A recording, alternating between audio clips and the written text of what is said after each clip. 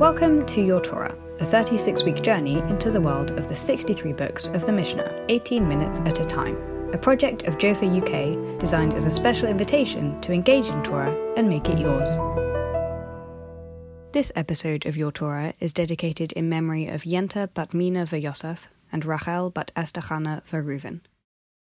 Hi, I'm Devorah Schoenfeld. I teach Judaism in the Theology Department of Loyola University Chicago, a Jesuit Catholic university.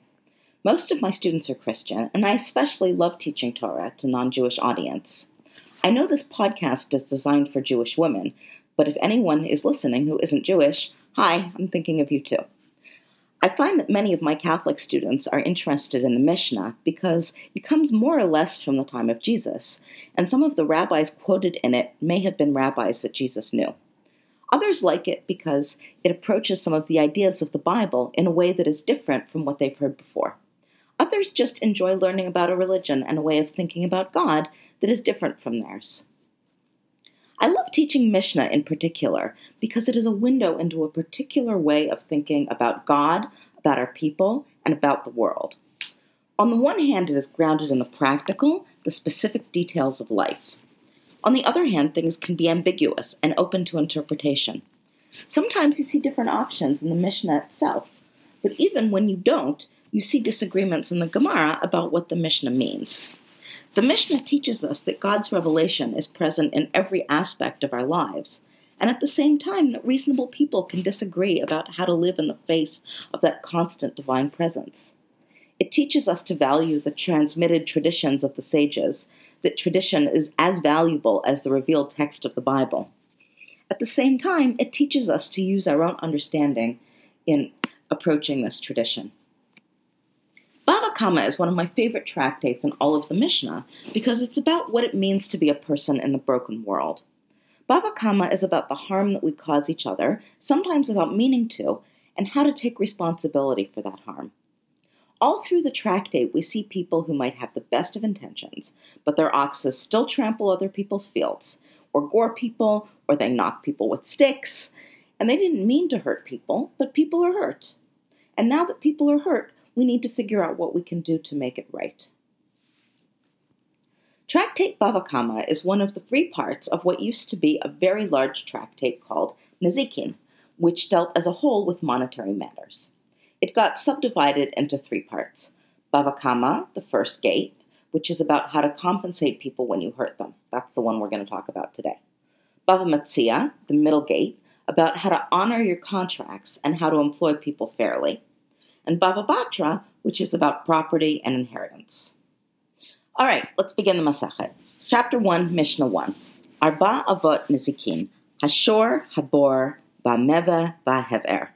There are 4 categories of damage: the ox, the pit, the grazer, and the fire. This Mishnah sets up 4 ways that you can be responsible for damage. The ox comes from Exodus chapter 1, and to me he's the mascot of the whole masekhet. Perhaps some of you have had the experience. You read the 10 Commandments in Exodus 20. It's this epic moment of revelation. And then in the next chapter, you get what seems like an entirely random grab bag of mitzvot, including, in verses 28 to 37, a lengthy discussion of what happens if your ox gores someone. After I am the Lord your God in the previous chapter, it seems kind of anticlimactic. Bava Kamma brings us back to that ox. The ox is something that you own that goes around causing damage. It's alive, so you don't have total control over it. You also don't know whether or not it will cause damage. It might or it might not. But if it does, you are responsible. I find this theologically very interesting as a reading of Exodus 21, that after setting up the great covenant between humans and God, it becomes then very important to think about what it means for people to be responsible for the consequences of their actions. It's not just actions you intend, and it's not just consequences that you can predict. Being a person in relationship with God requires being responsible for all the consequences of your actions in the world, which is heavy and hard, so Bava Kamma is here to help. Anyway, that's the first form of damage, the ox. The second is the pit, which is also from Exodus 21, this time verse 21, which states, Ki iftach ish bor o yichra ish bor v'lo yichasenu. if a person opens a pit and doesn't cover it. And then it explains that this person is responsible for the damage caused by this pit. The pit is different from the ox in a couple of ways. First of all, it's not alive, so it doesn't have agency of its own. Second of all, it stays where it is. Third of all, it doesn't matter whether you own it or not. It just matters whether or not you have dug it. If you dig a pit in a public place or in someone else's property, it's still your responsibility. So those are the first two categories, the ox and the pit. Third category, the grazer. It is not clear what this means, and in the Gemara on Daf 3b, we have a disagreement. Shmuel says, this is an animal that grazes. So if your sheep is going and grazing in someone else's field, it's this category, and this is different from ox because it's normal for sheep to graze. Rav says, no, this is a person who is always responsible for the damage she causes. We'll get back to that soon. Finally, the fourth category, fire. Fire is like an animal in that it can move around, but unlike an animal in that it doesn't have agency. It can also be difficult to control and very, very dangerous. And you need fires. I'm speaking from Chicago, where it is currently -4 degrees Fahrenheit, and if we didn't have a fire for warmth, we'd be gone very quickly. But this is also a city whose downtown was in 1871 almost completely destroyed by the Great Chicago Fire, which killed 300 people and left 100,000 homeless. Fire is necessary for life and also a great risk to life, and we are responsible for it. So these are the 4 kinds of damage that we're going to learn about in this masekhet. The rest of Chapter 1 and Chapter 2 deal with the damage caused by animals and distinguish between 2 kinds of animals, which are derived from 2 kinds of goring oxes back in Exodus 21. One, the shor tam, is an ox which has never harmed anyone, so you don't necessarily need to worry about what it's going to do. The other is a shor muad, which is an ox which is gored 3 times. So in Chapter 1 and Chapter 2, it distinguishes between other kinds of things which we can also consider tam and also consider muad. Some wild animals, like the snake, are always muad. But even good, tame animals are always muad to eat the things that they like to eat. In Chapter 2, we also see different ways that an animal can cause damage. An animal can cause damage by its feet. That is, an animal can damage something by walking on it. Damage can be caused by teeth. That is, an animal can eat something that it's not supposed to eat or that doesn't belong to its owner. Finally, an animal can charge something and gore it with its horn. These are all different from each other. An animal walking is normal behavior, so the owner should expect it, but it doesn't necessarily benefit the animal or the owner. An animal eating is normal behavior, but it benefits the animal and also the owner because they won't have to feed the animal later. Goring is not normal behavior, and the owner wouldn't expect it unless the animal is muad, unless the animal has a pattern of acting that way in the past, or you would have some reason to expect it. Chapter 2 ends with a very important principle. Adam muad la'olam, bein shogeg, bein mezid, bein er, bein yashen. A human being is always considered muad, whether you damage accidentally or purposefully, whether awake or whether asleep. So when it's your own behavior that you do with your own body, you always have the highest level of responsibility. You should always know about the damage that you are able to cause. In Chapter 3, we begin the discussion of damage caused by pits. Pits are fascinating because you're liable for the damage they cause, even if they aren't in any sense yours. If you dig a pit in a public place, on property that isn't yours, the pit is still your responsibility. Similarly, if you dig a pit on property that is yours, and then renounce all ownership of the property, the pit is still your responsibility.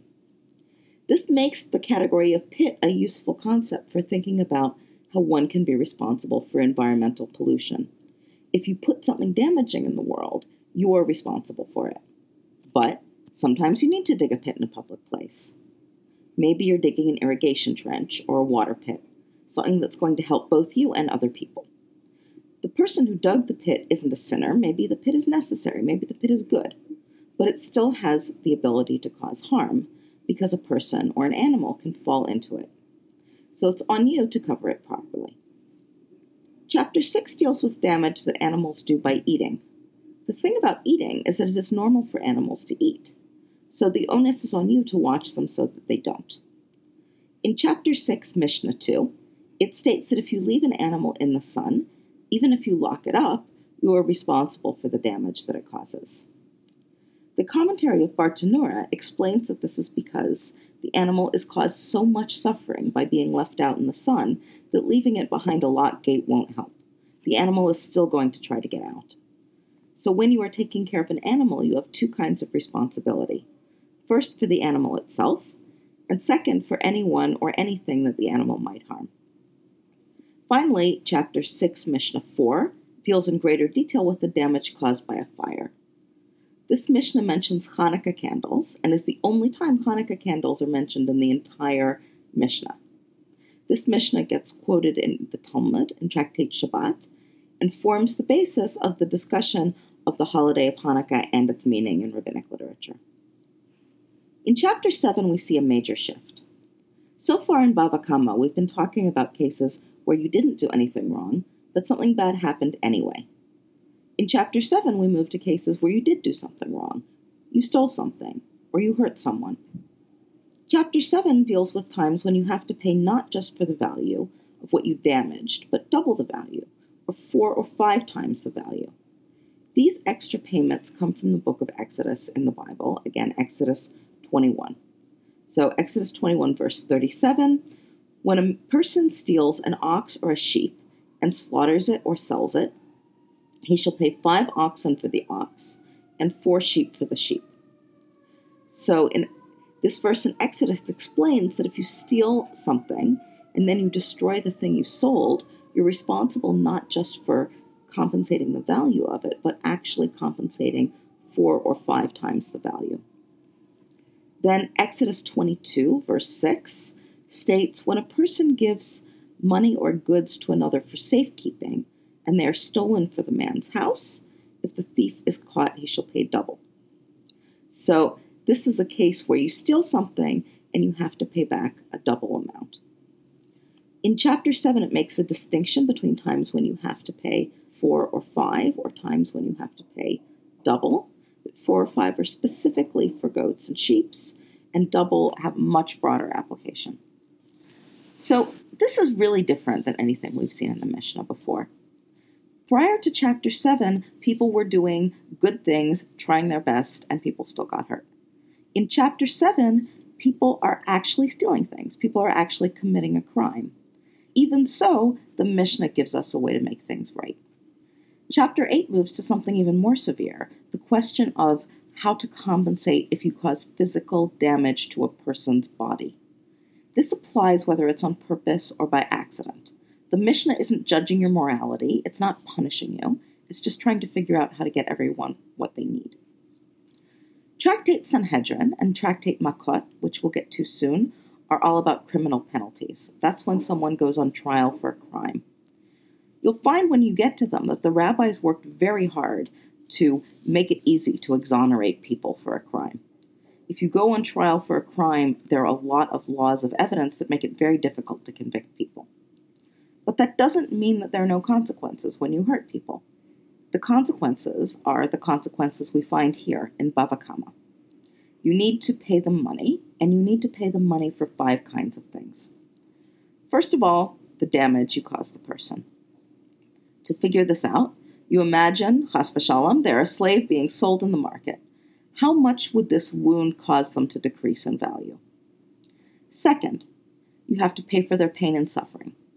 You figure this out by estimating how much a person would have to be paid in order to willingly go through what you put them through. Third, healing. That's straightforward, the doctor's bills. Fourth, the time they have to take off work. Fifth, you pay for the embarrassment that you caused, which is subjective and depends on the person who was damaged and the person who does the damage. But the Mishnah goes on to say, even if someone is walking around naked and is thus clearly not easily embarrassed, you are still obligated if you embarrass them. Chapter 8, Mishnah 6 tells a fascinating story about a man who rips the head covering off a woman in the street. She brought him before Rabbi Akiva, who fined him 400 zuz. This is a lot of money. It's twice the ketubah, money that a man would have to pay in case of divorcing a woman who had never been married before. Or, if you compare it to the Passover song Chag Gadya, it's 400 goats. The man who assaulted her asked for time, then spied on her, and saw that she uncovered her own head whenever she wanted. He told this to Rabbi Akiva and said, "You made me pay all that money for uncovering her head when she uncovers her own head whenever she wants?" Rabbi Akiva said back to him, "You have said nothing. The problem isn't that her head is uncovered, but that he did it to her without her consent. Even if she uncovers her own head, that doesn't mean it's okay when you do it." Chapter 8 ends with an important principle. When you hurt someone, it's not enough just to pay for the money. You also have to ask for forgiveness. But as the entire chapter makes clear, it is not enough just to ask for forgiveness. If you harm someone, you also need to pay the money. Both are necessary. Chapters 9 and 10 describe restitution for things that you've stolen. It sets out the principle that what you stole is what you owe, or in the Mishnah's language, restitution is based on the time of theft. So if you steal wood and make it into dishes, you owe wood, not dishes, even if the dishes are now worth more. Similarly, if you steal good wine and it spoils, you owe good wine, and giving back the spoiled wine isn't enough. In Mishnah 5, it tells us that if you steal and then deny having stolen, you need to personally pay back the owner yourself. You can't give it to a messenger, although you can give it to a court. If you can't give it back to the person who you stole from, you must give it to their heirs. It then deals with some unusual cases. What if you steal from your father, and then your father dies? In theory, you are your father's heir, so can't you just keep the money? No. You need to give it to either your brothers or your father's brothers. Let me end with one of my favorite passages from the entire masekhet, Chapter 3, Mishnah 4. Shnei kadarin, 2 potters, shayu malchin ze achar ze, that one was walking after the other, v'nitkal harishon v'nafal, and the first one tripped and fell, v'nitkal hasheni barishon, and the second one tripped over the first, harishon chayav b'niske hasheni. The first one is responsible for the damage caused to the second. So this is describing a case in which 2 people are walking. The first one trips and falls, lying there on the ground, and the second person comes along and trips over her. And what did she do? She just tripped. It's not her fault, but now she's responsible. This gets to why I love Mishnah Bava Kamma. When I read the Torah, it's so easy to feel like, why can't I just get it right? God tells us to do things, we should do them. Isn't it that simple? In Mishnah Bava Kamma, we see that the Torah is also for those of us who sometimes mess up. It's even for those of us who sometimes mess up in ways that hurt other people. Sometimes when you fall, other people trip over you. But even when that happens, there's still things that you can do to make things right. And when you do, you are still living according to Torah. The Torah is also for those of us who sometimes fall. This gets us back to Exodus 20 and Exodus 21. Exodus 20 tells us about God's revelation.